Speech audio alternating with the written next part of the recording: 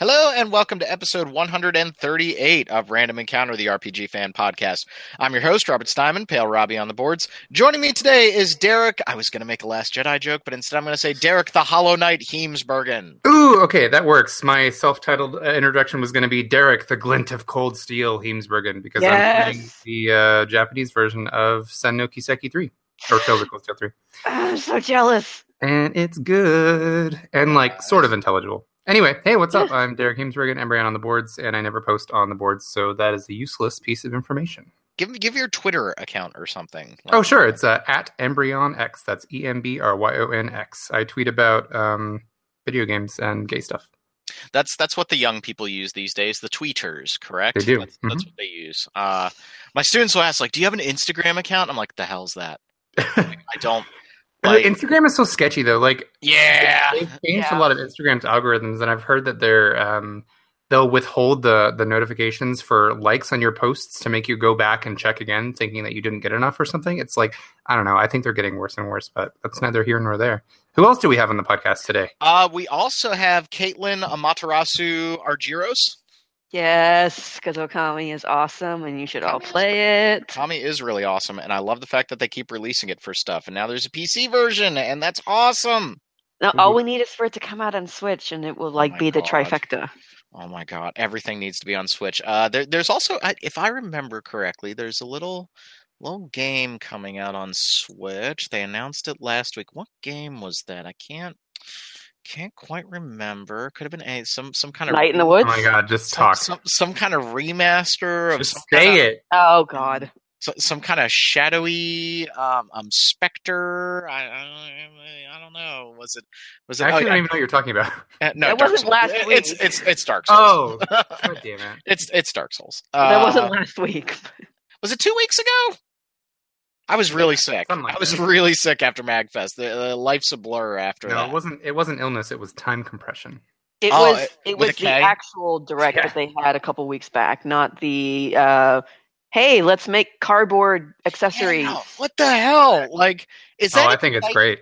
Is that okay? So Derek, I am not saying this to be an ass. I promise. What is exciting about that? Because I'm not seeing it, but that also doesn't mean that it's not exciting. Number one, it's oriented at kids first and foremost. Yeah. Okay.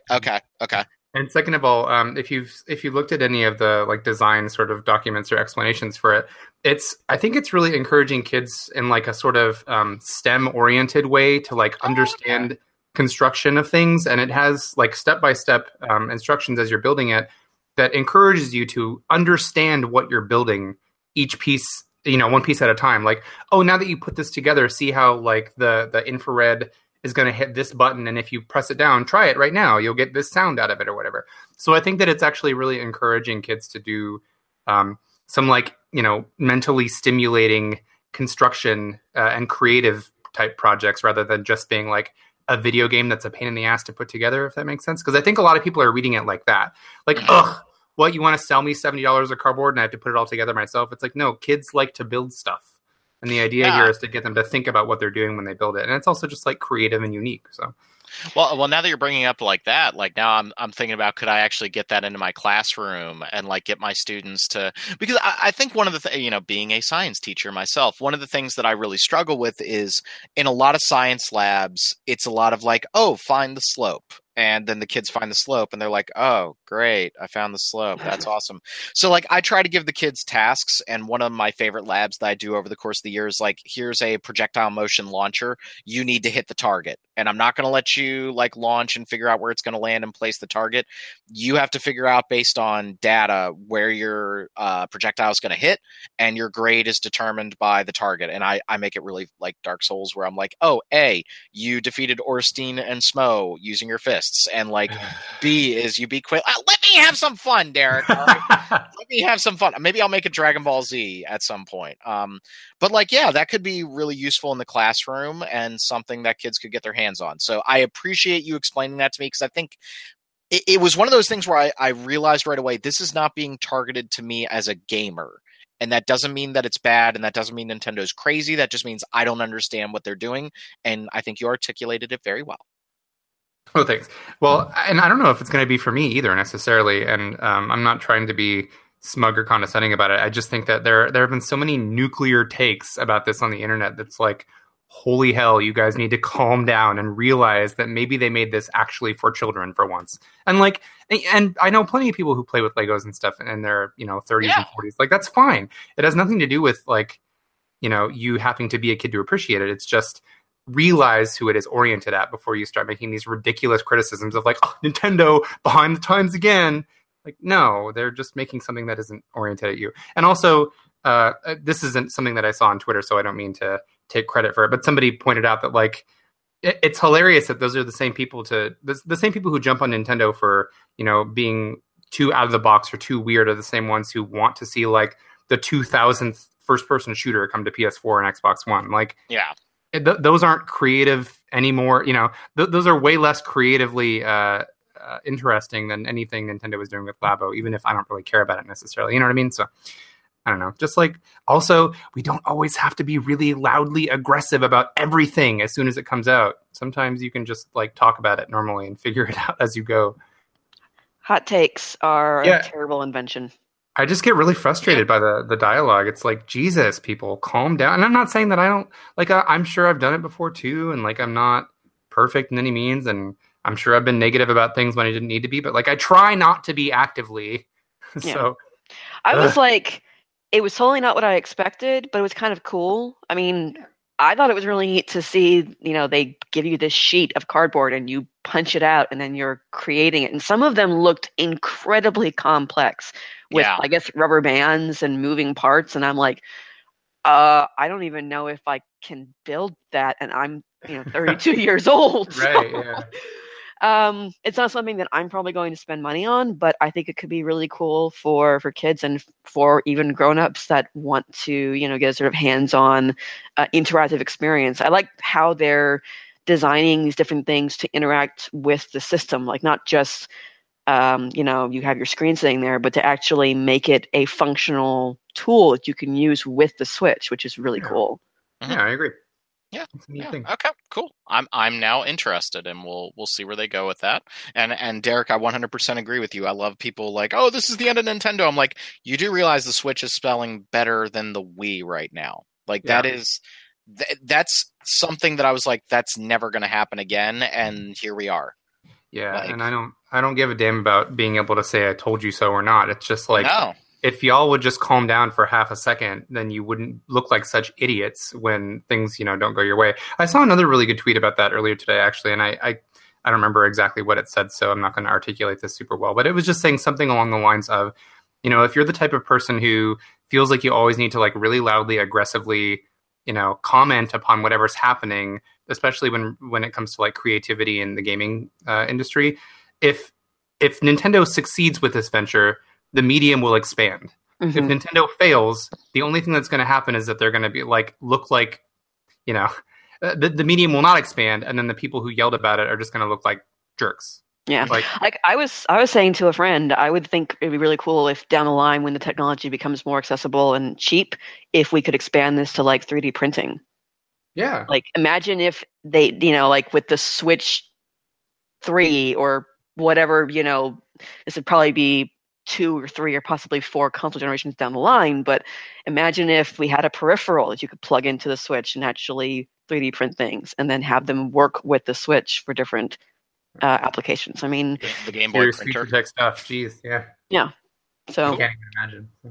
Cool. Yeah. So 2017 is over, and as is kind of par for the course for the show, we like to take a look back at the previous year, some games and maybe some news stories that caught our attention and we feel really passionately about, and then take a quick look into 2018 and what we're excited about. Guys, I don't think Kingdom Hearts 3 is coming out next year. I just You mean For this this year, year? you mean? Yeah. yes, 2018. I Maybe it will. wouldn't be surprised. I kind of agree with you there. But let's talk about 2017 a little bit. And the game that I actually want to start with was a game that came out very, very early, and I think all three of us kind of fell off of it, even though we really liked it, and we're all looking to get back to it. Man, Yakuza 0 is an awesome freaking game. It really is. And it's like some of the other games we're going to discuss later in this episode, are games that were just sort of victims of timing, and that they were excellent games that released around other excellent games, and then our attention was just diverted elsewhere. Yeah, I haven't played a game that's captured the spirit of Shenmue quite like Yakuza 0, ever since Shenmue came out. And I know there have been other Yakuza games in the interim, but I just never really, I don't know, nothing drew me to them. So when I finally jumped into Yakuza 0, which is a great starting point for people who haven't played other Yakuza games, as it's a prequel, I was just like totally drawn in. I think, I don't want to start with a huge criticism, but I think that some of those cutscenes I think we've discussed are just like way too long-winded. Where it's just a bunch of people sitting around having very long, drawn-out conversations. But I think it crafts such fun atmosphere, and the atmosphere is actually, the playable, explorable area is quite a bit smaller than I anticipated. But that's okay; it feels intimate because you can explore, what is it, Kamurocho? I don't remember what the name is. Kamurocho. Yeah. Yeah, you can explore the city, and it's pretty small, but it's so densely packed, and it feels really alive. And it's full of all of those weird, zany Yakuza side activities, which for me is like the biggest draw. I'm just really into the weird stuff, like the slot car racing or baseball mini games and stuff. I don't know why, but I get really into that kind of stuff in games like Yakuza because it provides a fun contrast between the serious moments in the story. And then it also is just like they're legitimately well designed and fun generally. Mm-hmm. So actually, and sidebar, Yakuza 6 I saw when that comes out, that is going to have a full playable version of Virtua Fighter 5 in it with online play. What? Like what the hell is that? Oh my god. Yeah. Because that one actually takes place in semi-modern day. So I've gotten back into Yakuza 0, and I fell off of it because, as Derek was saying, just so many games came out so fast last year. Like I remember Resident Evil 7 came out like right around Yakuza 0. Like holy crap! And getting back into it, what I've come to realize about Yakuza 0, and it's a lot like Persona 5, which I'm very guilty of not playing enough of. I need a lot of time to play those games. I can't put 15 minutes into Yakuza 0 because you can't get into a whole lot of trouble in 15 minutes. Like you'll start a story beat, the cutscenes can go a little long, or maybe you do like a batting cage mini game. And so like I need to set aside like 2 or 3 hours to really sit down and dig into Yakuza. And I've managed to do that over the past couple weeks. My wife was kind enough, like I came home from work one day and I was like, babe, I need like serious introvert time. Like I've been like running around like an idiot for 4 days. I need just me time. And so she was like, pour yourself some scotch and just play some Yakuza. And like 3 hours later, I was like, I freaking love this game. Like I was just into it, and I was watching the cutscenes, and I didn't feel rushed. It's meant to be played at a leisurely pace, and so this isn't a game of like high octane, like crazy action. Even though the combat can be really, really fun, it's meant to be kind of absorbed. Like you're supposed to let these stories wash over you. I love how characters just like come out and just they're like Majima-san, and they're like they want to stop you and ask you for help. You kind of just have to breathe it all in.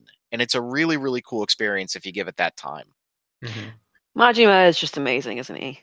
I don't like his fighting style as much as Kiryu, though. I love Kiryu's brawler style. Like, I've gotten so good with that I just, like, annihilate 20 people in a row. And I feel like Majima, like, unless you're using the slugger style, he just feels a little underpowered. Like, maybe it's just because where I am in the game right now, I'm in, like, end of chapter 11.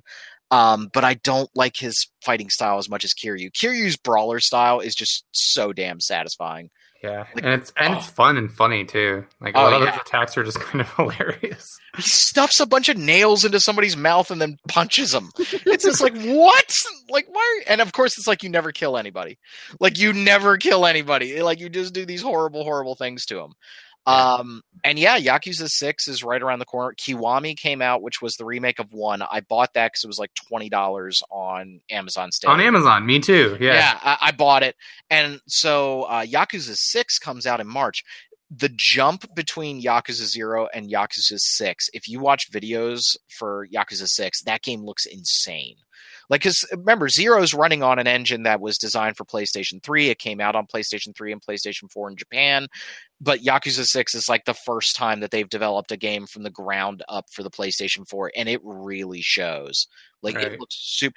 There are things in Yakuza 0 that drive me a little nuts. Like, I hate when you use a heat action, like the camera breaks away. And almost all the time when I come back from that camera breakaway, somebody just like punches me right in the mouth real quick. And I'm just like, God damn it. Like that kind of stuff makes the game feel a little older than I think they anticipated, but Yakuza 6 looks great. And then it also really, really makes me want that Fist of the North Star game that they're making right now. Oh, yeah. Like the that thing, Yakuza crossover. That thing looks insane. Like, it's got the 80s anime aesthetic going on. It's based off of, one of the most bloody, violent, Mad Maxy animes of all time. I really hope we get that in America. Like, please. They put out a survey last year, like, anybody interested? And I was like, how many times do you want me to fill this out? Like, I'll just keep just keep filing them away, yeah. Just keep filing it away. So, yeah, Yakuza 0 was great. I was really happy that the Giant Bombcast Game of the Year podcast, they talked about it so much, and that's what got me back in. I was just like, man, I did let that game go after about 20 hours, and it just totally absorbed me again. Really, really great stuff. Yeah, good game. Who else has a game that they really enjoyed this year? I'm sure you guys have other games. Horizon. Yeah. Yes.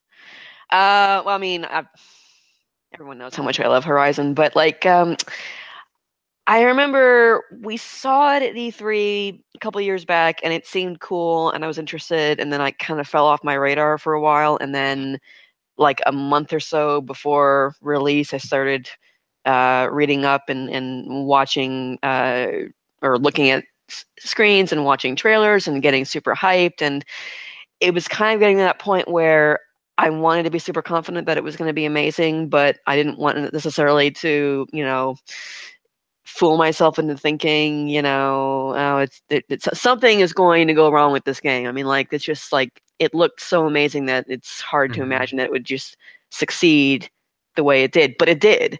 I mean, there's just, and I mean, like, I could go on for forever about everything that I think is amazing, but it's just, in a lot of ways, I felt like it was kind of the total package. It had, obviously, the graphics. It had a compelling story with a great protagonist. It had fun gameplay. It had beautiful atmospheric music. It had an open world that was, in a lot of ways, I feel like the perfect size for an open world, because it was large, but it wasn't overwhelmingly large. Like, you could get from one side to the other in a reasonable amount of time, and while you do have things to do, like find tall necks and here's a nest of maybe Thunderjaw, or here's a nest of the Frostclaws or whatever, didn't really feel like it succumbed to open world syndrome the way that Ubisoft games do, where it's literally the map has 5 gazillion different activities for you to do within a small square radius. I mean, the map looks cluttered, but mostly it's because it's just telling you what animals or what machines you can hunt in different areas.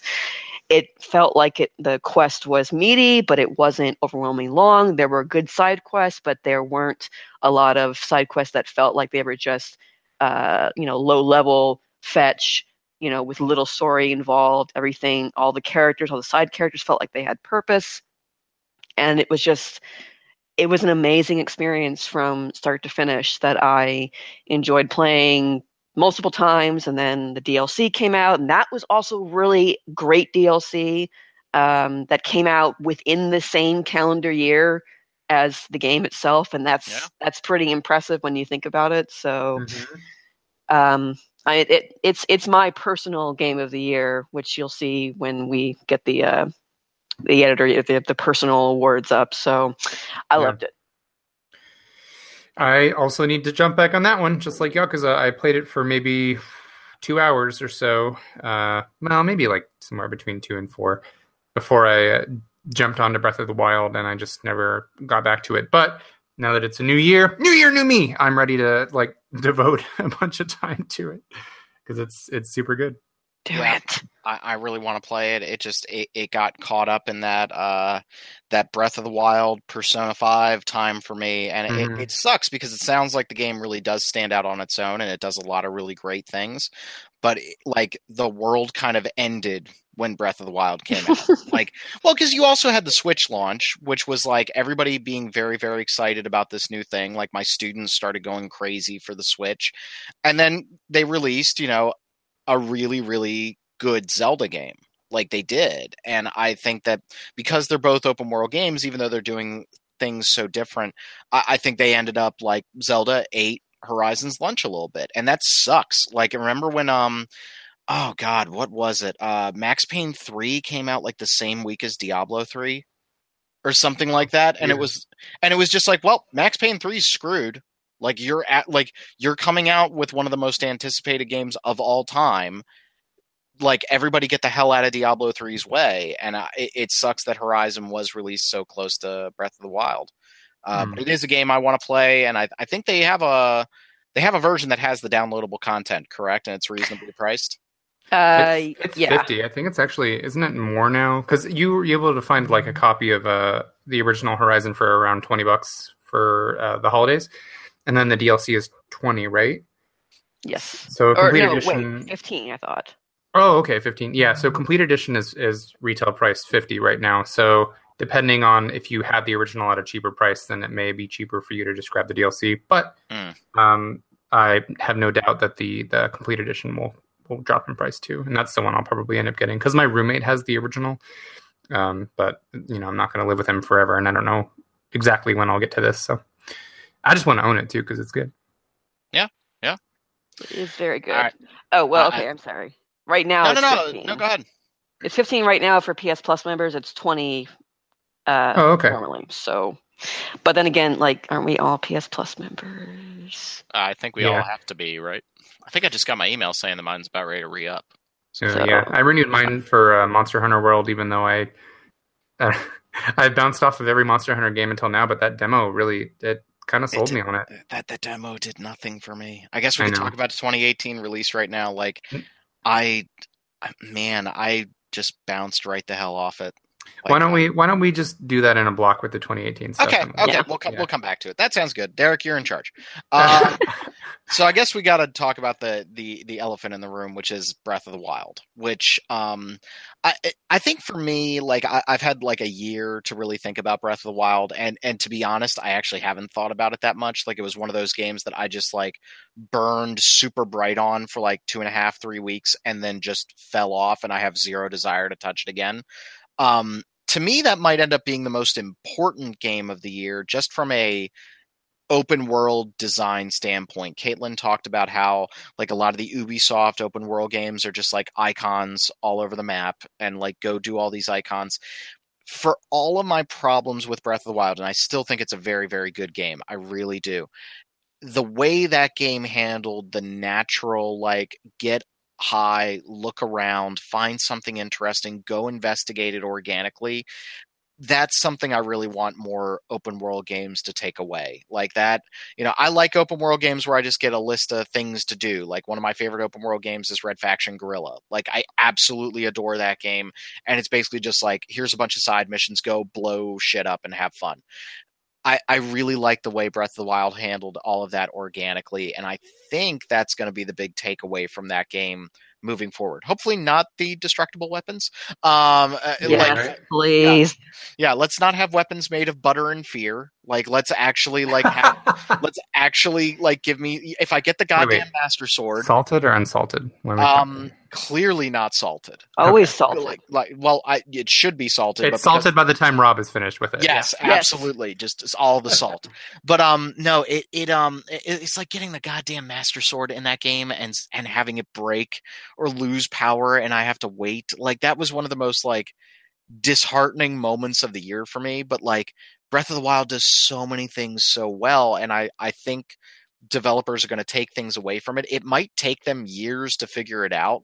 Like, I don't think we should expect like the next Watch Dogs game to be like Breath of the Wild. It took how long for Assassin's Creed Origins to get a lot of Witcher 3 in there, but I think Breath of the Wild could be one of the most important games of the year, if that makes sense. No, I agree. I agree totally from agree. an open world perspective. Sure. Everything else about Breath of the Wild I really didn't like, but I loved the world. Yeah, and I'm happy to hear they're doing another one. And well, because the sun Of came. course, come on. But I think that I want them to really look at the formula. I'm weird. I want my traditional Zelda dungeons. Like, I just do. And I thought the Divine Beasts were a very, very poor substitute. I think they need to decide if they want to include more RPG elements, because that game feels like it's sorely lacking like a real upgrade system and real loot, where I think that would have made the game a lot better for me. But, overall, it was a very, very impressive experience, something that I liked a lot, as my wife just brought the puppy downstairs.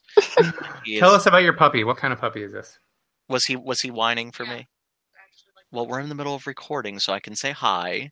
This puppy does not like me. What are you talking about? This is your new dog, right, Rob? Yeah. I thought you said this puppy like comes over to you and sits on you and falls asleep. Well, he already has, and now it's a little Basset Hound puppy, and now he's sleeping on me. And I think he likes you. He was like wandering the couch trying to find you. No, he wasn't. Yeah. Okay, so Breath of the Wild, definitely very, very enjoyable. Do we think we get a handheld Zelda before we get another big Switch Console? release? Yeah, really? I would say so. You mean like for 3DS? Yeah, for 3DS, or even like a small Switch game. I was going to say, tough to say if it'd be a 3DS one or not. They continue to support the 3DS long beyond where I thought they would have. Seeing as for me, like, I don't want to play stuff on my 3DS anymore. I just want to play it on Switch. Yeah. But I could see them doing like a Link Between Worlds style game on the Switch at a lower price. That makes sense? Mm-hmm. Yeah, but who knows? Or maybe they'll just do both and say, here's a version for 3DS and for Switch. Pick your poison. That could it was a cool game, but like those DLC packs, they did not interest me enough to come back. They didn't interest me enough to come back. And I'm still in the middle of the first one. I got to like the first save point in it, and I lent it to a friend, and then she gave it back actually just like 2 or 3 days ago, and I haven't gotten back to it yet, but I will eventually. I'm so sorry. Are those puppy noises? That's puppy doing his best howling impression right now. He's whining. Oh, baby.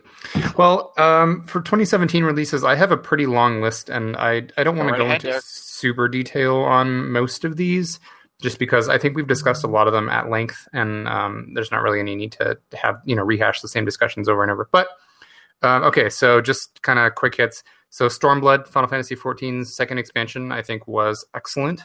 Had a really, really high quality story that resonated with me, and I felt like it was super well written and great atmosphere. It was just fun from start to finish. And while I think that the post-launch support for the patches hasn't been quite as high quality as it was for Heavensward, it's still good. And there's like a patch coming out for it in about 10 days from this recording. Rob, did you hear about what they're doing in 14? So I heard about the Final Fantasy Tactics stuff. I've been muting myself because the dog's been whining. Oh, okay. They're adding the Phantom stuff. Team. Yeah, they're doing they're doing like a Kefka thing. Well, they're adding. It's going to be a bunch of bosses from Final Fantasy 6. Can I suplex a train? It's probably. It's the new round of Omega or Raid bosses are going to be Final Fantasy 6 things, which probably means that Kefka will be the final boss. The V8 boss, I guess, would be, or the OS, depending on what shorthand you prefer. So I can't wait to hear the remixes. We already got a taste of one with the trailer. So can you imagine like Dancing Mad or the boss battle theme? They're already working on it. Or Decisive Battle, rather, I should say. Not boss battle, but... Well, isn't the Decisive Battle already the song that plays for Ultros? And am I thinking of a different song? I don't know. I never got far enough in 6 to fight Ultros, so... Oh, okay.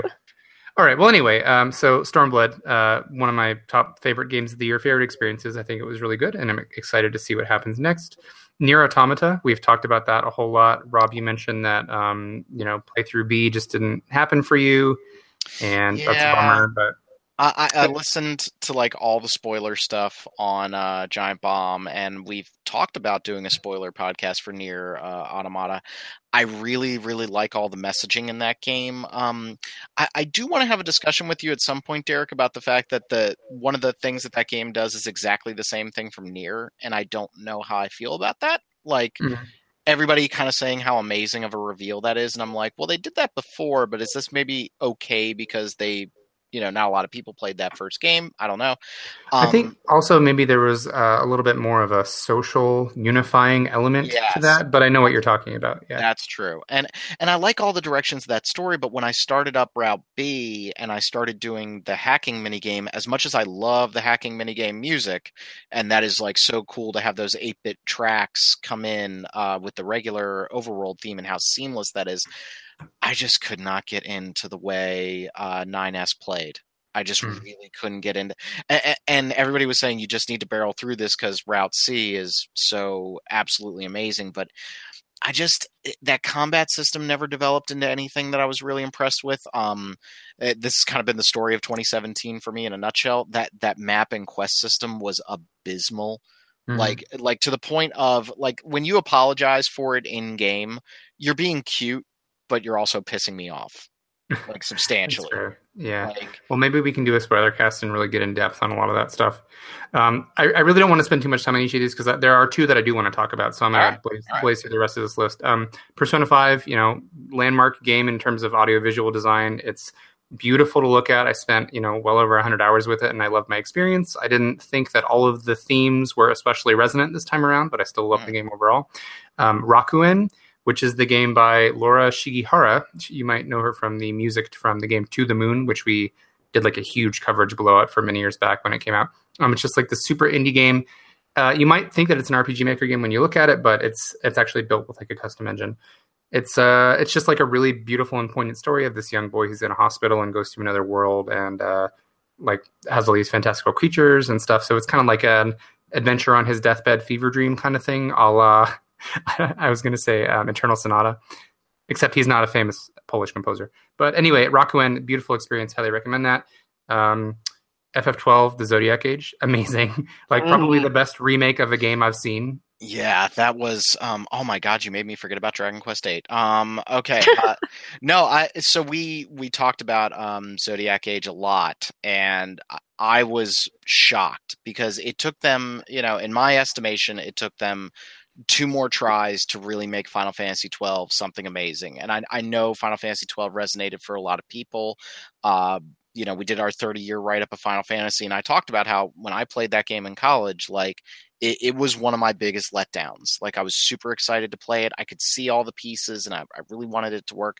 International Edition got close, but didn't quite do it. And then the Zodiac Age was fantastic. Kind of kicking myself that I didn't wait for the PC release. But just buy it again. Well, I probably will when it's on Steam for like $5. But it also was like, it was right in the middle of summer. I was doing my summer teaching and I needed something to play. And I was surprised how much Final Fantasy XII just took me over for 2 weeks. And I played through the whole thing. I did it with a smile on my face. Some things are, still a little antiquated. The hunt system could be pared down again. But if you told me that they were going to make another game in that style, oh man, I'd get really, really excited. I really, really would. Because just FF16, please, Square, please. Or just make Zodiac Age 2. Like, just do something. Because that system, I still think that game, out of all of the games where you have programmable AI, and think about all the games that have done that on the Western RPG side.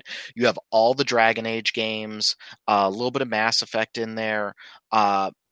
Nothing has ever gotten it as good as Final Fantasy XII, and that's insane to think that game is still the gold standard for programmable AI that doesn't do stupid things, and how seamlessly it plays. And the way they fixed Zodiac Age, where now you get stronger with the second job class, and opening up abilities makes you more versatile. Like when you open up the Asuna skill and you can like get rid of all negative status ailments, like that frees you up to do so much cool stuff with all the if-then statements. That was really impressive. And hats off to Square Enix for giving that game a 3rd try.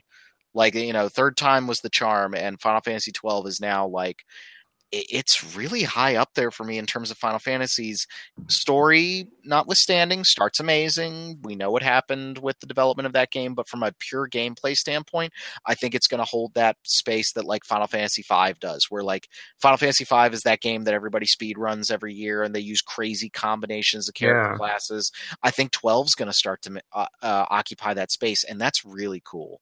That's a really great point. I didn't think about that, and that's a really good way for it to live on and play to its strengths. So good. I'm glad you came around on it.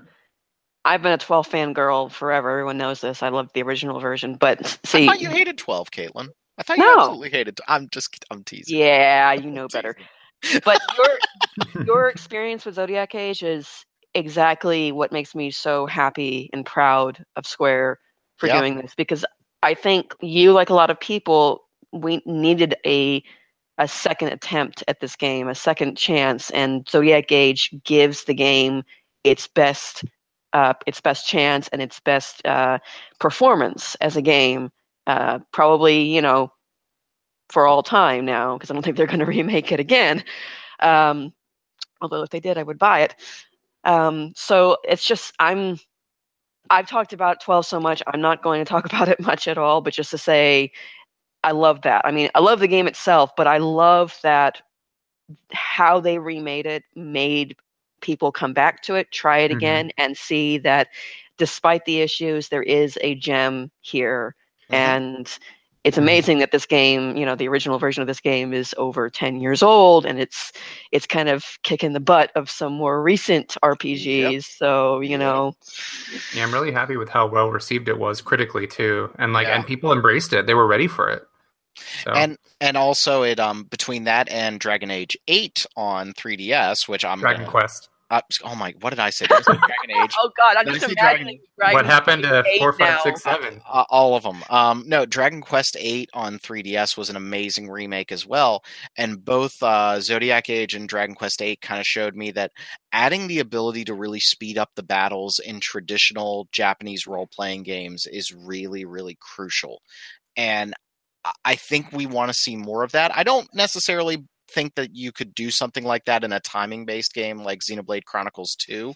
Yeah, that would get kind of messy. Yeah, that would get really messy. But in a game where it's about so many auto attacks and about more like just kind of driving the action, or when the animations are overly long, like Dragon Quest 8, looking at the original PS2 release, like the animations were really, really long in combat, and that took an 80-hour game, and the 3DS version is now a 40-hour game. Mm-hmm. And so more of that, please. I got a little testy in our Game of the Year deliberations when I said, behind closed doors, like Dragon Quest VIII needs to be included as one of the best re-releases of the year, because that took what is, in my opinion, one of the best RPGs of the PS2 era and made it even better. And I was worried that with the visual downgrade, I wouldn't be able to recommend it to people. And now it's like, no, everybody should play this game. Like, I would play the 3DS version over the PlayStation 2 version. And that's really cool. Yeah, it's good quality of life improvement. I would really like to know more about Dragon Quest 11. It's coming, don't worry. Okay, can I get to my list? No, Derek, no. I don't have much more. Well, I have 4 more. 2 very quick hits. Etrian Odyssey 5. I thought was a welcome Etrian Odyssey refresh. It had been several years since the last numbered Etrian Odyssey game had come out. I felt like they did some cool shakeups to the core mechanics by separating classes and races. I liked the environments. Soundtrack was great. Really liked it. It's not perfect, but what game is? Ys 8 also. We talked about that a lot. They are releasing the translation patch for that, or the relocalization patch for that, at the end of this month on the 30th, I believe, of January. Just so that's PlayStation 4 and Vita. The PC version has been delayed again. Right, indefinitely too. So I don't really know what's up with that. I don't really want to heap negativity on that, but I wish them well. I hope they figure it out. I still think that the series would have been better off in Exceed's hands, but whatever. Derek, I don't mean to interrupt, but I do want to ask. With I believe 2018 going to be the year of Ys for Rob Steinman, as 2017 and 16 were the year of Dragon Quest. Do you think I should give the Switch version of Ys 8 a shot? I know we haven't seen anything of it yet, but like I would imagine that's got to be comparable to the PlayStation 4 version. They said it's going to be based on the PS4 version, not the Vita version. So. Yeah, and what I was gonna pick it up on PC. I was really excited, and then they announced the Switch port, and I said, "Oh, that's the way I want to play that game." Yeah, like that. And do you think the relocalization will do a lot? Like, is that like? Yeah.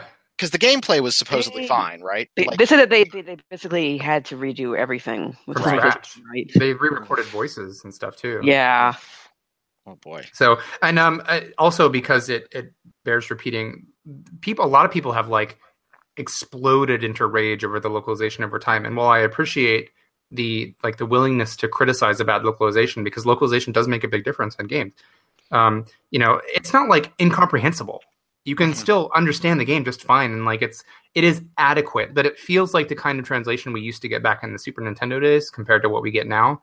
And given that the series has always had a really good localization ever since Xseed got a hold of them, like we know what that series is capable of, and this just felt like such a step backwards. And it's just full of clumsy stuff, like they're really obvious Japanese translations of stuff, and I've already talked about this before, so we don't need to keep beating it down. But yeah, I think that the new localization is absolutely the best way to experience it for the first time. So. One thing, I mean, we don't harp on it too much, but one thing I still can't fathom is when you're going into areas, and even in the Japanese version, they name it in English, because that's a thing that happens often enough. 12 did that too, where they would actually show the area names in English with Japanese below. And they would change that name inexplicably in the localization to something that sounded awkward as hell. And I still don't understand the logic behind that. So, sorry, I don't want to be like, damn you, Nisa, but it's still like, it's just a weird, like, it's already in English and it sounds good. Why would you, why? Yeah. So funny enough, they actually released an updated screenshot of one of the new localized things, and that area in question that you're probably talking about is the Archaeozoic Big Hole. Yes. Yeah. They have retranslated it as Archaeozoic Chasm, which is like, that's so much better. Yeah, I mean that's like one of the most sexual things I've ever heard in my entire life. Like, not trying to be crude, but like, holy God, like that. Damn, that hole is Archaeozoic. Okay, anyway. Sounds like a hentai they used to have in the back of like a Blockbuster video behind the curtains. Like, oh my God. And the curtains smelled so bad. Anyway. All right, two more on my 2017 list. Right, I know I don't mean to take up so much of our time or anything. It's just, I think a lot of us have stuff to say about several of these things too, so I hope it's fostering good discussion. Two more, Trails in the Sky Third. That came out in 2017, believe it or not, and I kept looking back, like, did it really come out in 2017? Because that series, has had such a tumultuous release schedule up and down, and I almost forgot that it came out because I played it, I loved it, I recommended it to people, and then it just sort of faded from my memory when it came time to do the Game of the Year lists, and I think that's unfair to it. So Trails in the Sky Third did an incredibly good job of wrapping up the Trails in the Sky trilogy. Featured a good main character, Kevin, who was in the second game, and he really came into his own in the third game. I just really appreciated that it was just a like super solid ass turn-based JRPG, and it did a lot to resolve a lot of character arcs and open the door for more stuff in the future. Some of which is still being explored in future Trail games. So yeah, Trails in the Sky 3, I'm just so happy that came out and that we got it all. And then we got a really, high quality version of it. They did a great job, I think, on that localization, which I always feel like I have to preface. I'm really nervous about talking about Xseed stuff in general because I did work for them once. So yeah, this is not me. I'm not paid in any way to endorse their stuff. I just think they're a good company and they do good work. Anyway, yeah. And so my last one, okay, this probably doesn't fall super within our coverage. It does have damage numbers and stuff. And, but I'm going to talk about it anyway, because I make the rules. If I would have played this any earlier than December 30th, 2017, then it would absolutely be in my top 5 games of the year. And that is Hollow Knight. Yeah, oh my God. Yeah. You Hollow went Knight nuts on this game. Is incredible. I played it for probably like 30 hours over the course of 4 days or something. And I mean, I was spending every waking moment of free time I had playing Hollow Knight. Hollow Knight is, like a Metroidvania style game, 2D. And I know the word is beaten to death, but it's the most succinct way to describe what kind of game it is. So it's an action platformer where you progress through areas and you can go back to old ones using abilities that you find, etc. You play as this little bug knight. He looks kind of like a stag beetle, I guess, with a little horned helmet. And he's really cute. And you're just exploring this like super atmospheric, melancholy, ruined world where there used to be a bug kingdom and like hardly anybody is left. And most of the people who are left are weirdly like they've gone insane or they're possessed by something. It's hard to tell. The story it's definitely there. There's the story for sure, but it's not spoon fed to you, with mandatory cutscene after mandatory cutscene. There are some throughout the course of the game, but I just really appreciate the sort of openness of its design. Like it never tells you where to go, and yet I never felt super lost. And if I did start to feel like, I'm not sure where I should go, am I going the right way? I could usually still progress, even if it, seemed like it was harder than it should have been or whatever. And it's not like the enemies have like high levels that make it impossible to kill them or anything, because you can still get through whatever you want. And I would love to see some speedruns of this game, actually. But yeah, Hollow Knight, I think, is impeccably designed. It has one of the best atmospheres I have seen in a video game in a very, very long time. And as much as I hate the comparison, it is the most Souls-like game that isn't called Souls that I have played in a really long time, that I enjoyed. I loved it. It was like taking the Souls concept of, if your character dies, you have to go retrieve your body, more or less. And it's, it's punishing, or challenging, but not overly punishing kind of thing. It translated that into a medium that was palatable for me and accessible for me. And it's like, I don't know, it tickled my fancy. It pushed my buttons, and god damn, do I love Hollow Knight. I super, super recommend it when it comes out on Switch this year. Yeah, and that's the version I'm waiting for. And they're working on free DLC for it too. They've already come out with one or two things, so... that just, again, the Switch is my preferred platform right now. It's quickly starting to actually replace my PC as long as the ports are good. And I really have been excited to play Hollow Knight. I was bummed that it got pushed to 2018, but it's another one of those cases of I want the game to be good. So, like, take your time, release it. Is there, I don't know a whole lot about it. I've been purposely keeping myself in the dark.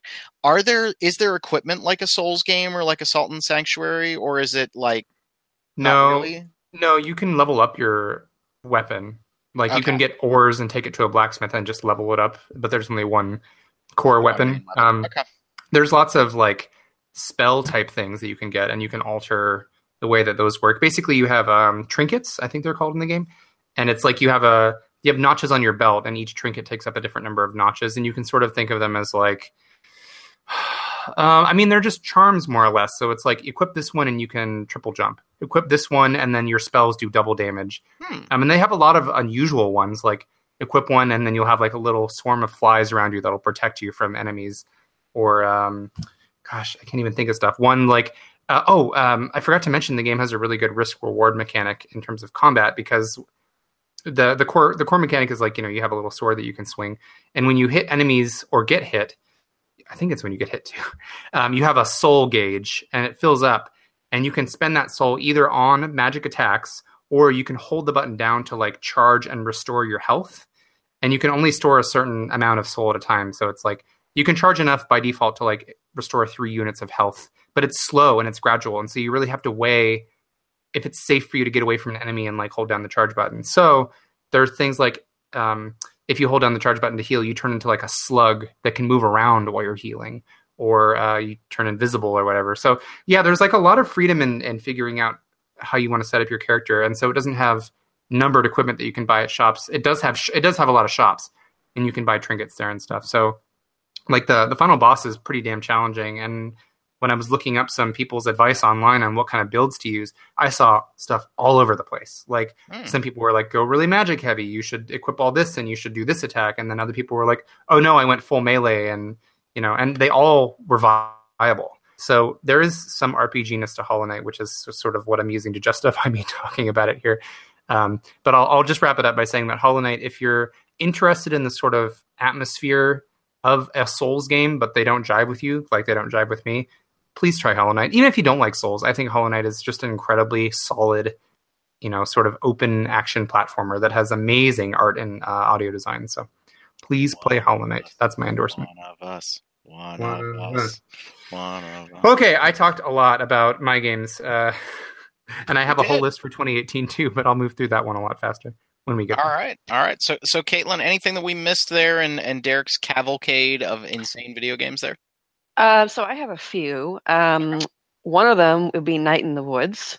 Yeah, which was just an amazing experience. I remember I didn't even know this game existed before E3 in 2016. And I think I only checked it out because I think it was Fenner, Robert Fenner was talking about it, and I was like, So I watched an interview with the creators, and they had some gameplay, and I was like, wait a second, you're telling me that I get to play as a flippant, sarcastic college dropout girl who happens to be a cat, and everyone, they're all animals, and it's got this gorgeous side-scrolling art style, and you're just going around your hometown, hanging around with your friends, and there might be some supernatural shit that you have to figure out. I was like, sign me up. And then I played it and actually streamed it blind, and that was a really fun experience for the site. And I just fell in love, I think, from like the very first hour of the game.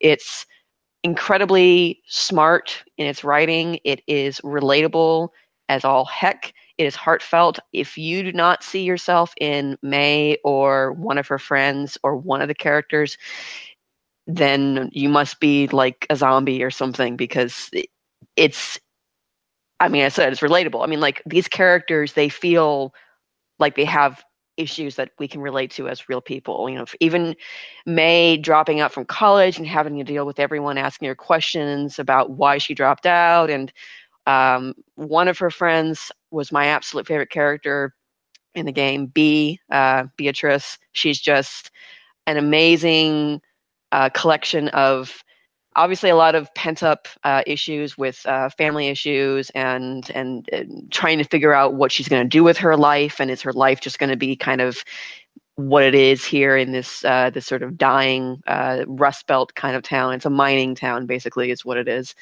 And her relationship with May and the frictions that they have because of May's going off to college and piecing out and kind of thing. It's a beautiful relationship that I love to death. And then, of course, it has amazing music. It has possibly my favorite soundtrack of the year, although Xenoblade 2 came in right at the end there and kind of beat everything else off with a stick. But it's an amazing soundtrack. There's a ton of music, 2 full albums of hours of music, and all of it is worthwhile listening to. So I love the game. I bought it twice because I was like, I want to play it on my PS4, but I also want to play it on my laptop. And now it's coming to Switch next month, February 1st, I believe it's coming to Switch. And I'm going to buy it again because, of course I am. So it is totally worth, I think, everyone checking out. You will fall in love with it. They updated the existing versions with the Weird Autumn Edition, which adds additional hangouts and also gets you access to some of the pre-release, the Kickstarter games that they made before the game came out proper. So there's a lot of stuff to check out, and whether it's PC, PS4, Switch, check it out. I cannot recommend this game well enough, or enough. Possibly well enough too, because I'm stumbling my words a little bit. But yeah, it's good. It's very good. It's on my list. It's part of that list of 2017 games that just escaped me, just like Yakuza and Horizon and a whole bunch of other stuff. But yeah, I really want to check it out now that it's coming to Switch. Well, unlike Yakuza and Horizon, it's a lot shorter, so you can get through it a lot faster. You should be able to probably get through it in a couple days at most. Yeah. So. Most of. And there's replay value, a lot of it, because almost every day you're choosing a friend to hang out with, and you can only pick one. And both of the stories, the 2 main friends that you're hanging out with, Greg and B, they are both very, well written and worthwhile stories. So it's worth playing through the game multiple times to hang out with different characters. And now that the Weird Autumn Edition, which I haven't gotten around to checking out yet, throws in even more hangouts, I'm sure there's going to be even more cool stuff to find. So yeah, so play it. Okay, I will. Yes. Be a trash mammal. Don't be a trash mammal and play Night in the Woods.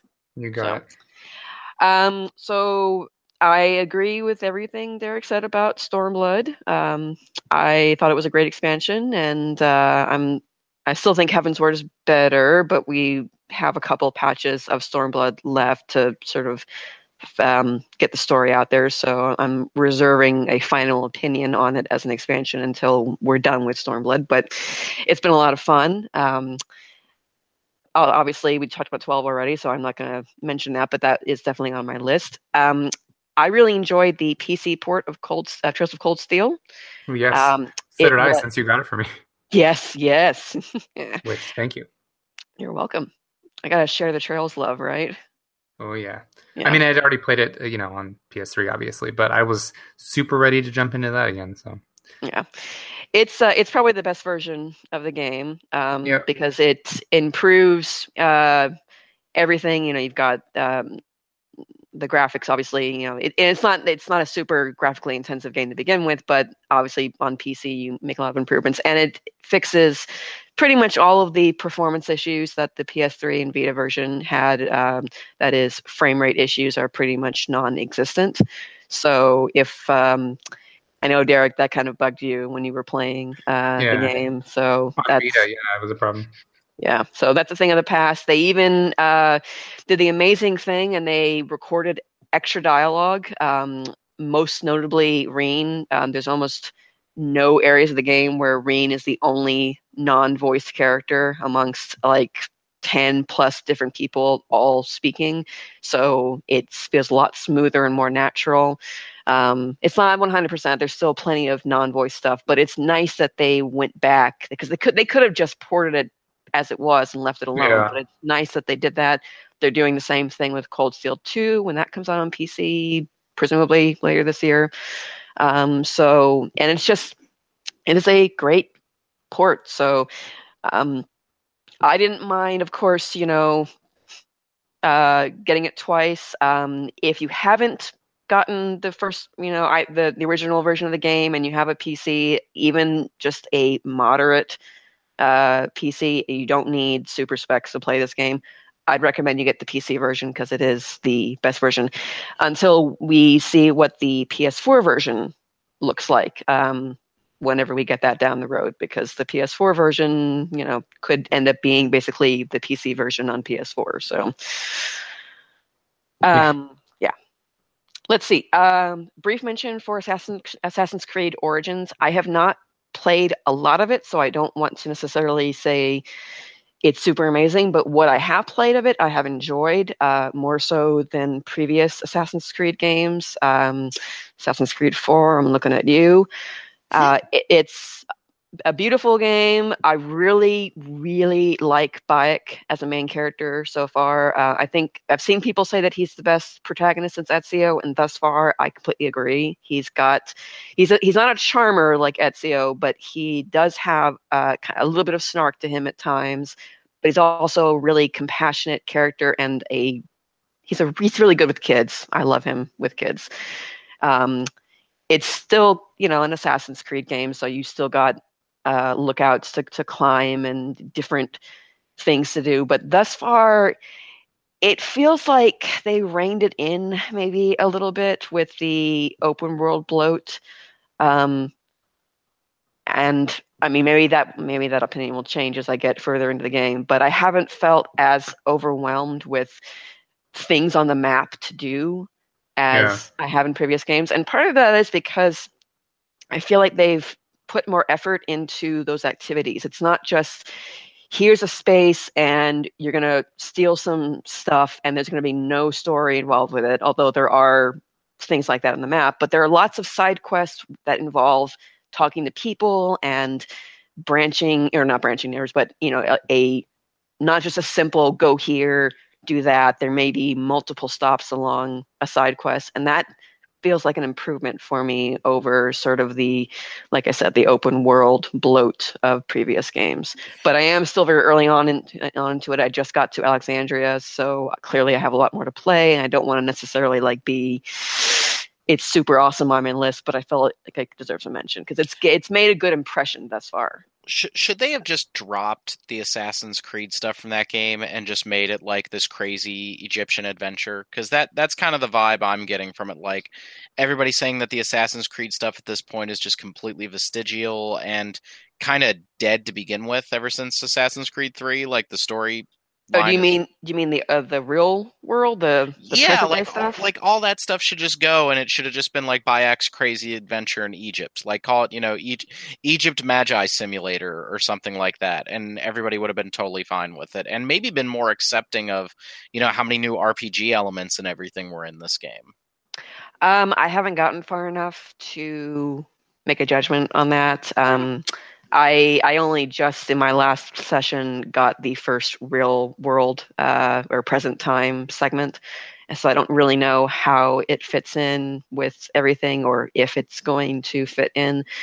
The one thing I will say that does kind of piss me off is that they canonized the crappy Michael Fassbender film with this.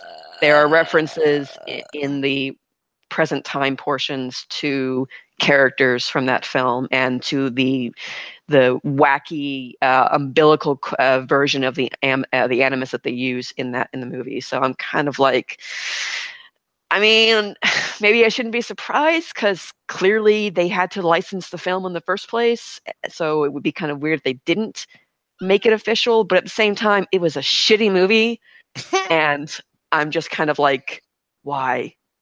Can't we just pretend that it didn't exist? Can you please just... I don't want to think about this. If we all had to live through the Super Mario Brothers movie, then we all had to live through Assassin's Creed. And frankly, I think we should go back and we should make it Mario Brothers movie, okay? It was awful, but I liked it. We should make it canon that John Leguizamo is Luigi, and everything makes more sense. Yes! We should canonize that.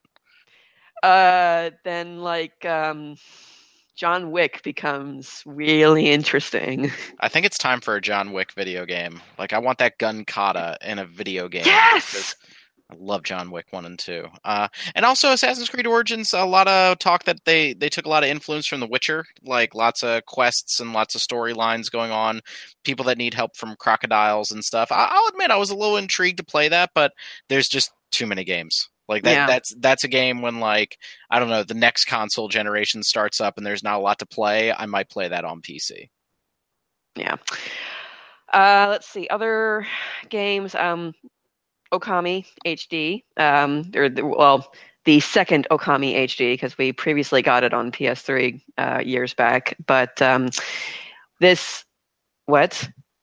Oh, sorry, my wife is communicating with me in the background. Oh, sorry. I will mute myself when I do that. I apologize. I thought I was being quiet. So Okami is a great game, and we here at RPG Fan, we decided, we're covering Zelda, so really we should cover Okami, and I'm totally okay with that because I have been just goo goo gaga for Okami since the very first trailer that I ever saw for the game, and this is the prettiest version of the game because it has 4K support, and oh my god, that's pretty.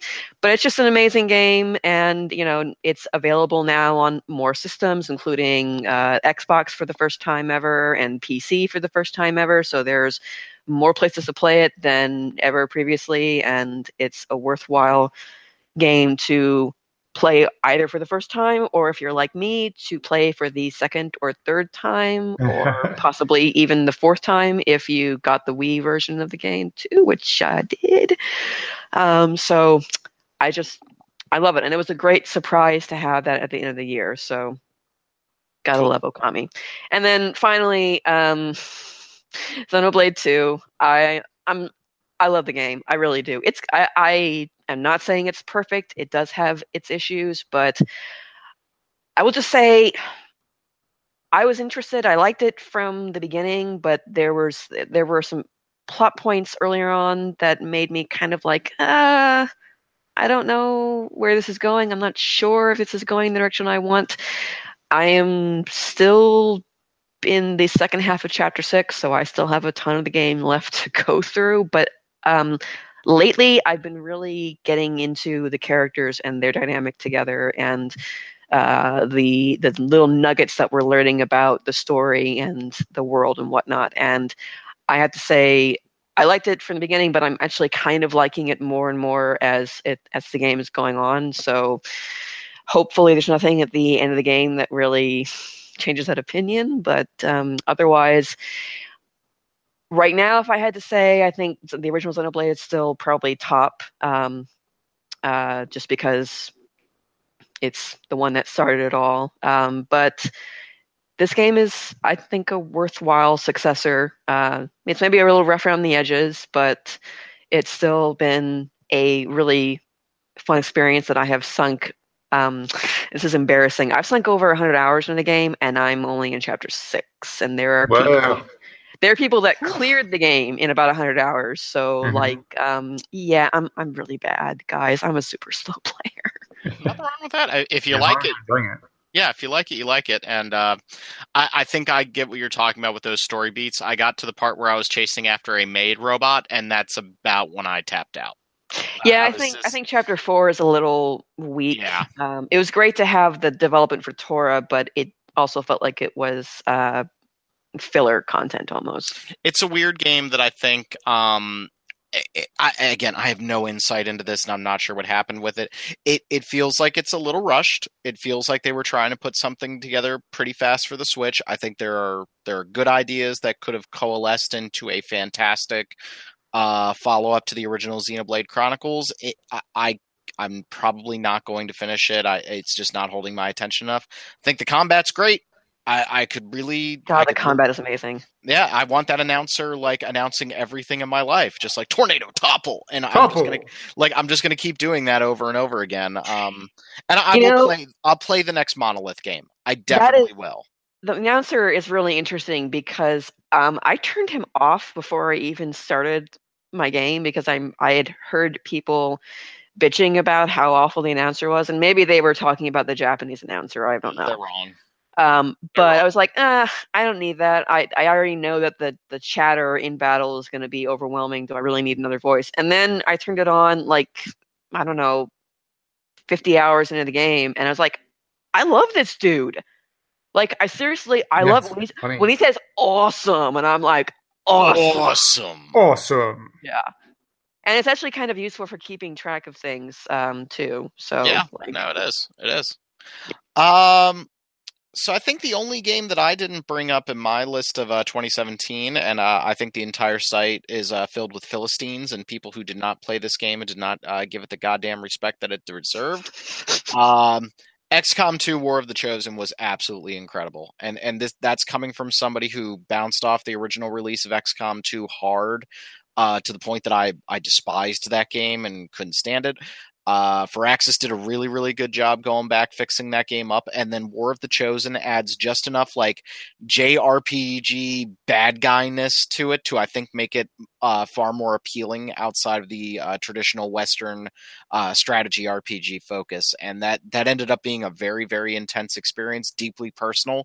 I have yet to tell Jackie that she died in a momentous moment in that game, taking the kill shot on a Chosen stronghold and dying in the process. I knew I was basically sending her to her death, but it was either her or the entire crew, and she sacrificed herself for the good of the mission. Yeah, I still feel really guilty about that. But it was an amazing moment. Just get her something really nice to make up for it. I got her a freaking puppy. I think I win. I think I won. Wait, did you have a say in that? I thought you said she just brought it home. Well, but I said yes. Wow. If I had said no, that's part of the marriage thing. We wouldn't have kept the damn dog, but no. All right, fine, whatever. I'm telling myself that so I sleep tonight, Derek. But yeah, XCOM 2 War of the Chosen was really, really incredible. I would recommend that to people that maybe had never played a Western style turn-based strategy game. But I think if you enjoy Final Fantasy Tactics at all, it's definitely worth a shot. That game is really, really impressive, and those Chosen are snidely whiplash twirling, mustache twirling villains, and that's really, really awesome. And more of that. We need more of that in video games. Some more of that personal touch. Everybody thought the Nemesis system was going to become the biggest thing ever in video games, and it hasn't really taken off, but I think XCOM 2 does a lot for it. So yeah, XCOM 2 was pretty damn amazing this year. And Go Rob, ahead. Yes? we need to talk about Prey. We do need to talk about Prey. Prey was really good, and I totally forgot about it. I got Prey because of you, actually, because you were so hyped on it, and then I checked it out and was like, oh, this looks like BioShock meets Dead Space, but possibly better than both of those games. And in a way, it kind of ended up being both better. I think the problem with Prey for me was that it ended.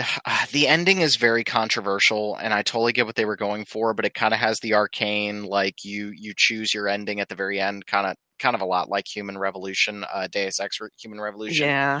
And it kind of suffers for that a little bit, but Prey felt very, very organic. It felt a lot like System Shock. I like the horror elements in it. I think the upgrades were really, really fun. It was, in a lot of ways, looking back on Dishonored 2, Arcane's other game that came out recently, I think Dishonored 2 is more replayable, but not nearly as satisfying. Like, it's fun to screw around with those powers in Dishonored 2, but I think ultimately that game ended up very, very hollow. Whereas Prey was like a very deep, super immersive experience, but it was also one that when it ended, I kind of felt like, okay, that was good. Like, I don't feel the need to replay this anytime soon. It felt like reading a really good book and being done with it. Whereas I think games like Dishonored or Deus Ex Human Revolution, they offer enough variety that you can go back and be like, okay, I'm going to strategize and play this way. Whereas, Prey, I found the systems that really worked for me, and I didn't really feel a lot of incentive to play around with the other stuff. But that world was really cool. I love that 1950s era retro future look. And Talos 1 was a really, really impressive area to explore. Like, it felt real. It felt like everything was connected in a real way. I would love to see a Prey 2. I don't quite know what happens to Arcane Studios right now. It feels like Dishonored 2 and Prey kind of underperformed a little bit, but I think those games have their merits. I love deep immersive sims. We saw Mankind Divided kind of underperform a little bit recently, so I don't know where those games are. Got the axe after that, which is unfortunate. Yeah, because I thought Mankind Divided played really well, but then it ends at like Act 2. Yeah. I'm just sitting there like, where's the third act? Like, the game, it's like it ended after they left the Death Star in the original Star Wars. Like, okay, well, that just kind of wraps up a problem. Like, no, it doesn't. We have issues. We need to work on this, and that sucks because I love Adam Jensen. So in the interest of time, and I'm going to put some pressure on the rest of the crew, I want everybody to pick one game that they're excited for. I'm going to be a bastard. F you. One? No. One? All right. 2? 3? 2? 3! 3 is right. I have... Derek has... I have 10. God damn it. I'm just going to say them fast. How about that? Can we do 3? Can we do 3? I can do 3. I mean, you can try to stop me, but... God damn it, Derek. Let's do 3. Okay. Starting with Caitlin, your 3 games that you were excited about for 2018. Okay, so before like a week or so ago, I would have said my most anticipated game is Ni no Kuni 2. And it is still hotly anticipated, but we recently heard a rumor that Cyberpunk 2077 would get shown at E3. Doesn't necessarily mean, even if that's true, that it's coming out this year, but because we have no clue when it's coming out, and this, an E3 showing would be like the most substantial anything we've seen in the game. Right now, I'm feeling Cyberpunk 2077, just because I feel like if that game is literally just Witcher 3 in a Cyberpunk universe, I would be like jaw-droppingly happy about it. Does that even make sense? I don't know if I would be happy with that, because I was a little bit of the Witcher 3 dissenting opinion a little bit. I adore that game in a lot of ways, but I never really gelled with it as a video game, as a story, as a world, as an atmosphere. I loved it. The gameplay mechanics behind it didn't really do a whole lot for me. With Cyberpunk, like, the question is it going to be melee focused? Is it going to be ranged focused? Like, is the game going to just play like Mass Effect? Is it going to play like Deus Ex? Is it just going to be Witcher? Like, I really don't know, and I'm super excited to see what they do, because at the very least, CD Projekt Red has shown themselves to be like massive storytellers and world builders. So I'm very, very excited to see Cyberpunk. They did the little beep thing on their Twitter account to make everybody go crazy. I'm really, really excited to see what they do. I want their games to play better.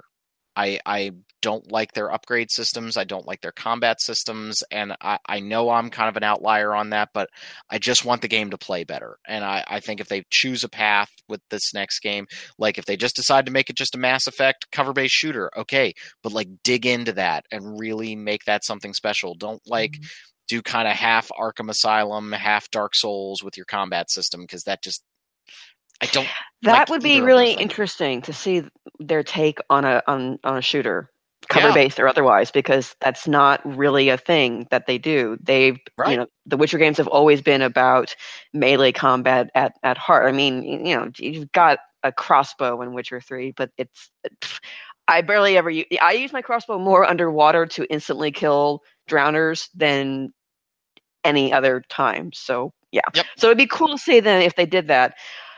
I'm really looking forward to seeing more about the game, to getting any sort of hints about the story, and especially to sort of learn about the gameplay systems and how they're going to interact with the world. There's a lot of potential with a sort of futuristic and in a cyberpunk world in general to sort of play with those things and in interesting ways. And I'm really hoping that rumor is true.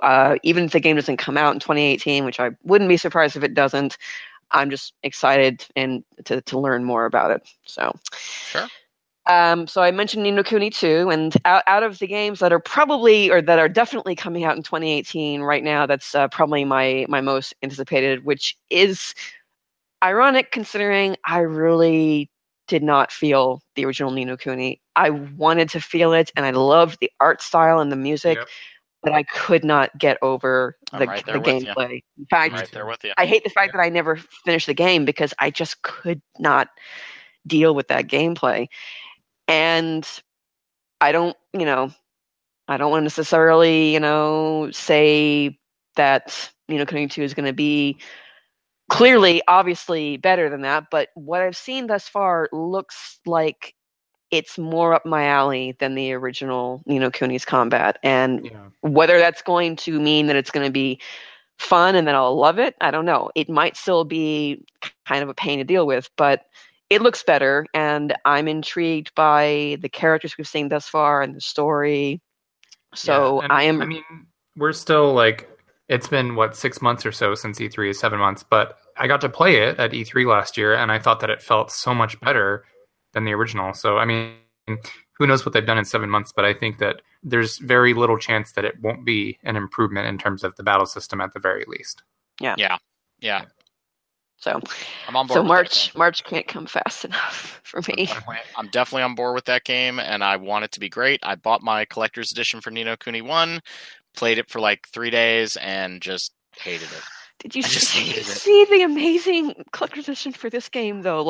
Stop buying collector's editions. The super expensive one that has the diorama and then also a statue, I don't even know what it is, but it all looks amazing, and it's I want to, but I don't want to spend that much money. No more collector's editions in my house. I've got to stop. Yeah. And then my third most anticipated game is Valkyria Chronicles 4. Yeah. Which that was such a pleasant surprise to see that game get announced, and I have not played Valkyria Revolution, and probably won't at this point. If the series was dead and I was desperate, maybe I would have. But now that we've got VC3 or VC4, VC3 would be nice though. Sega, please. Yeah, I'm a happy camper again. It looks like a complete return to form for the series. I mean, even just from the graphics engine is clearly the Canvas engine versus the not quite Canvas, but clearly trying to ape Canvas that Valkyria Revolutions was. And what we've seen in the gameplay looks like just what we expect from an actual new Valkyria Chronicles game. So I'm looking forward to it. Me too. I think you're going to get a Valkyria Chronicles game, which is what we wanted. Yeah, that's all we want, okay, Sega? That's really all we want. Just keep the boob sliders to a limit, and the girls are wandering around in thongs, and I'll be fine. Like, let's just... One of the things I love about Valkyria Chronicles is that felt like an adult anime without being, like, all boobs and stuff. Like, I really dug that. And it had its moments of silliness, but, you know, that's anime in general, and I'm totally okay with that. But it didn't feel like it went insanely moe, weeboo, like, I'm uncomfortable playing this. And I'm really excited for that. Hope that Switch version's good. Really want that Switch version to be good. Well, it's coming out later than the PS4 version in Japan, so I wonder if it's going to be like a concurrent thing when it releases here or what. Like, I don't know what the reason is for the delayed release. Maybe they started development on the Switch version later. Or something, but who knows? I just hope that's not a bad sign, but that's like pessimistic and I don't want to be that way. All right, Derek, you're up. You're just making me go second so you can pick 3 based on what I say. Well, I mean, to be fair, Caitlin picked one of mine, which was Cyberpunk. So, like, yeah, I'm sitting here thinking about new ones. All right, so it's hard to pick from this list that I have, but I will start with the only Dragon Quest XI. God damn it, Derek! Yeah, I figured that was going to be in your list, but you let me go second, so here we are. Yeah, Dragon Quest XI just looks like the evolution of Dragon Quest in every way that I wanted. I love visually what Dragon Quest XI is doing, and I just want to wander around those idyllic rolling hills and get lost in the towns and play with the battle system. And I don't really expect that much from Dragon Quest XI in terms of story, but you know, I want it to. I mean, I don't want it to be bad, but I'm not expecting much beyond like hero goes on a quest to save the world. If I could get a cool few twists along the way, that would be great. I think I mentioned it before. I'm a little nervous about how they're going to handle Sylvia, the male like circus performer acrobat guy, because in Japanese he's like super effeminate. So I'm, you know, a little nervous that they might do like the Enchanted Arms lisping saxophone guy thing.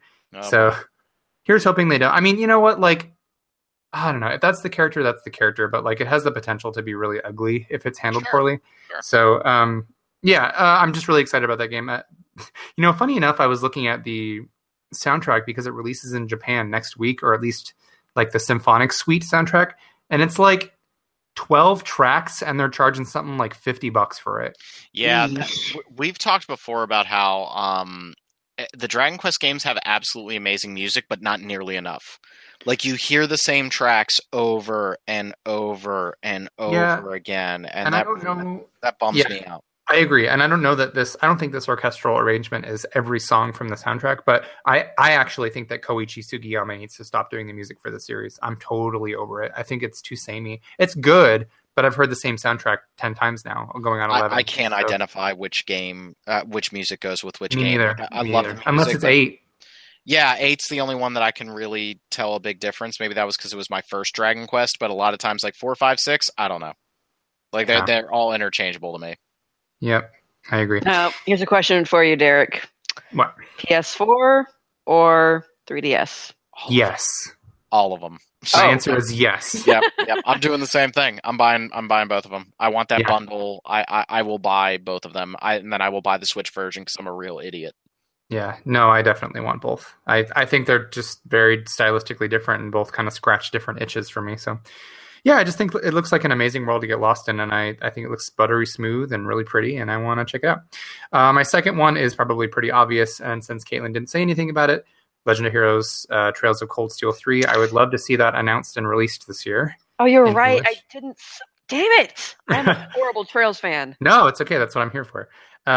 So I mentioned at the beginning of the episode, I'm playing through the Japanese version. I decided to treat myself to a copy of it, and I kept waiting to find a copy around like, you know, $50 or so, and I did. I found one on eBay, so I've got it. I've been playing it for about a week, and I'm only like maybe 5-6 hours into it because it takes like intense concentration for me to get through it, because I find that you know, my Japanese is like intermediate, and I understand the gist of everything that is happening, but because it's a Trails game, especially towards the beginning of this one, there is like a ton of really complex terminology about like, yes, Thor's Military Academy, you know, Special Support Squad, Class 7, Number 2, and all this stuff, and they're constantly talking about like the empire and then the like special self-governing province of North Ambria and stuff. So like I keep looking stuff up because I'm just like, okay, I know they're talking about an area, but I don't know exactly what they're trying to say. But anyway, my Japanese is okay enough that I'm like following, what's happening, and I'm getting some of the nuances of the characters. But there is, no way for me to get the full sort of Trails experience that I'm accustomed to getting because my Japanese just is not good enough. So, I can see myself continuing to play this all the way through to the end. Mostly, I got it because I'm just terrified of spoilers.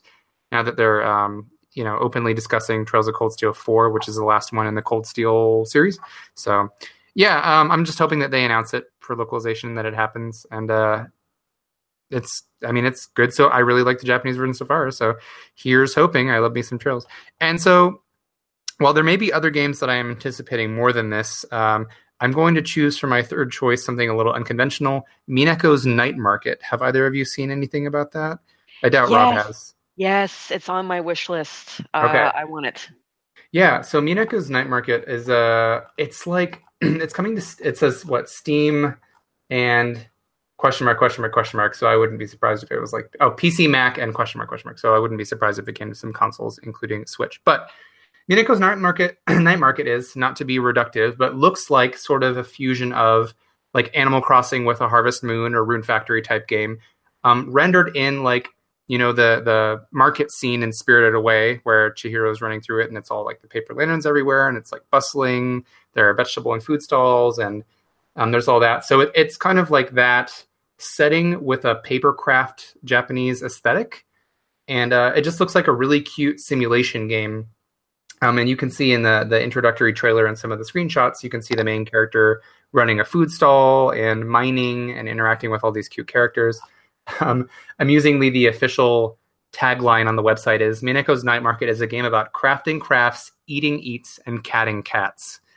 So, it just looks really, really adorable, and it's very creatively inspired. I really enjoy the art style and everything. So just for the sake of drawing attention to it, I will say Mineko's Night Market is my third game on that list. And also Monster Hunter World, Bloodstained, Shenmue 3, Ni no Kuni 2, Shadow of the Colossus remake, Mega Man 11, Soul Calibur 6. Wait. No, okay. If Derek caught most of that. No, Derek. No. I'm going to go in and just delete all Anthem, of that. Anthem, Code Vein, Project Anthem? Traveler. Really? You think that's coming out? Well, not anymore. I don't. Yeah, that game getting canceled. But where do you think so? I think Anthem's not going to materialize. God, yeah. I think BioWare is in some deep shit.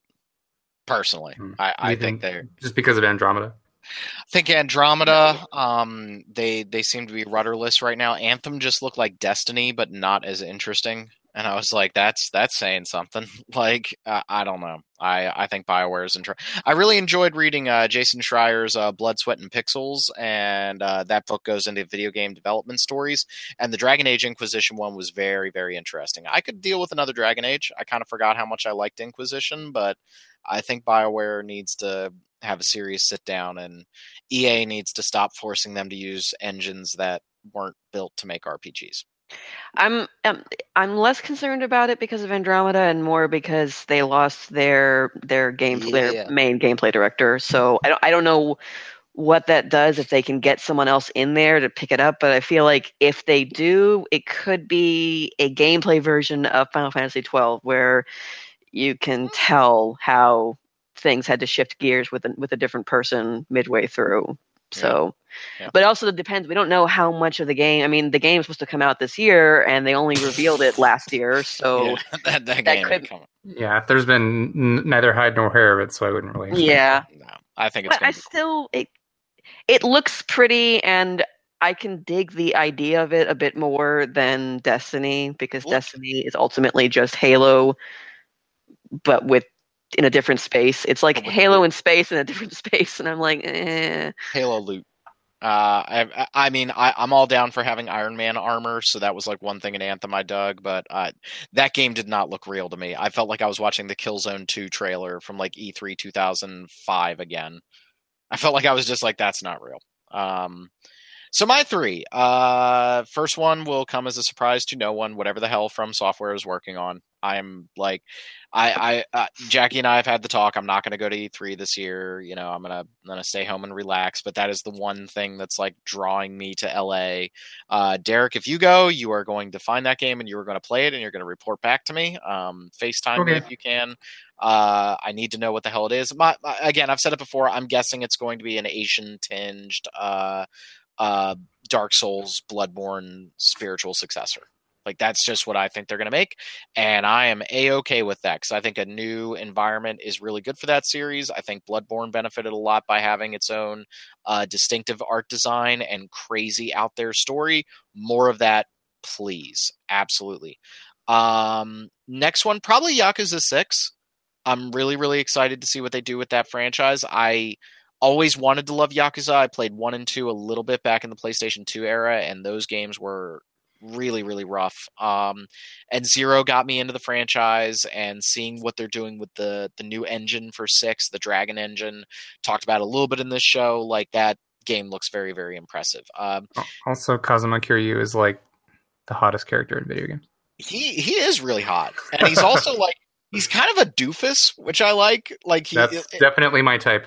Yep. Like in the Geralt way, where he kind of like doesn't realize what he's doing a lot of times. And, you know, Yakuza 0, it feels like a PlayStation 3 game in a lot of ways. And I'm really excited to play a next-gen Yakuza game. So that could be awesome. When I look at Kiryu, I can't help but think Tekken. Like, he's got a little Tekken going on. Like Jin or God, it's been forever. I don't remember character names anymore, but his dad. Heihachi? Isn't No. Heihachi's his grandfather. Sorry, that's his grandfather. Isn't his dad also named Kazama? No. Yeah, but I don't remember his given name. Kazama, not Kazuma. I'm awful. I haven't played a Tekken game since like Tekken 5 I didn't even play Tekken 5. Tekken Tag Tournament was the last Tekken game I played. So we don't have the time to go into the Tekken lore right now, and it's the hair being kind of like, you know, the pulled back spiky kind of thing. It's just like, and the angular face kind of. I'm not saying it's a bad thing. It's just saying it reminds me of Tekken when I see him. Okay, so Jin's dad's name is Kazuya Mishima, and the Yakuza guy is Kazuma Kiryu. Now, Kazuya and Kazuma. Okay, sorry. I always struggle with this with Japanese games because I feel like they go back and forth in trying to like make it legible to native English speakers. Is Kiryu his first name or is that his surname? Yes, that's his first name. Kiryu is the first name. Okay. It drives me freaking batty when they go back and forth with that, and like, and then I get all confused. Yeah. And it's like, I know what you're trying to do is you're trying to put the surname first, but then if you're not consistent with that, or if you then start going by Kiryu for long enough, then I start wondering if that's his last name. Like, and it just, I get why you do it, but like, it drives me nuts. But yeah, Yakuza 6 real big on my list. I was going to obviously say Dragon Quest 11, but Derek is a bastard and he took it from me. That is A-okay. I'm actually going to surprise everybody because it's a game that we don't know a lot about, but I'm really excited to see it. Shin Megami Tensei 5. Cool. I'm excited to see what they do with that. 4 was a fantastic experience on the 3DS. The less said about the last 2 dungeons in 4 Apocalypse, the better. But I just want to see how they utilize the Switch to its full potential. Like, that is one of the sexiest 3DS games I've ever played. The menus all look phenomenal. That was them like testing the waters when it came to Persona 5. But I would say they're even more functional and brilliant than Persona 5's menus. Like, I love the way Persona 5 looks, but a lot of it is just art, whereas Shin Megami Tensei 4 is like functional.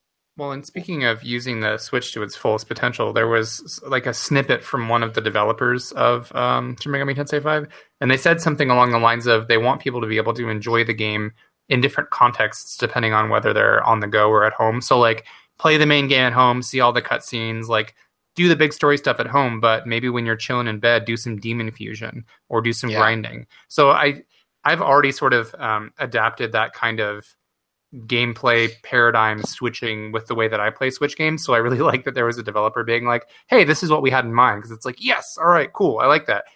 because there are plenty of games like, I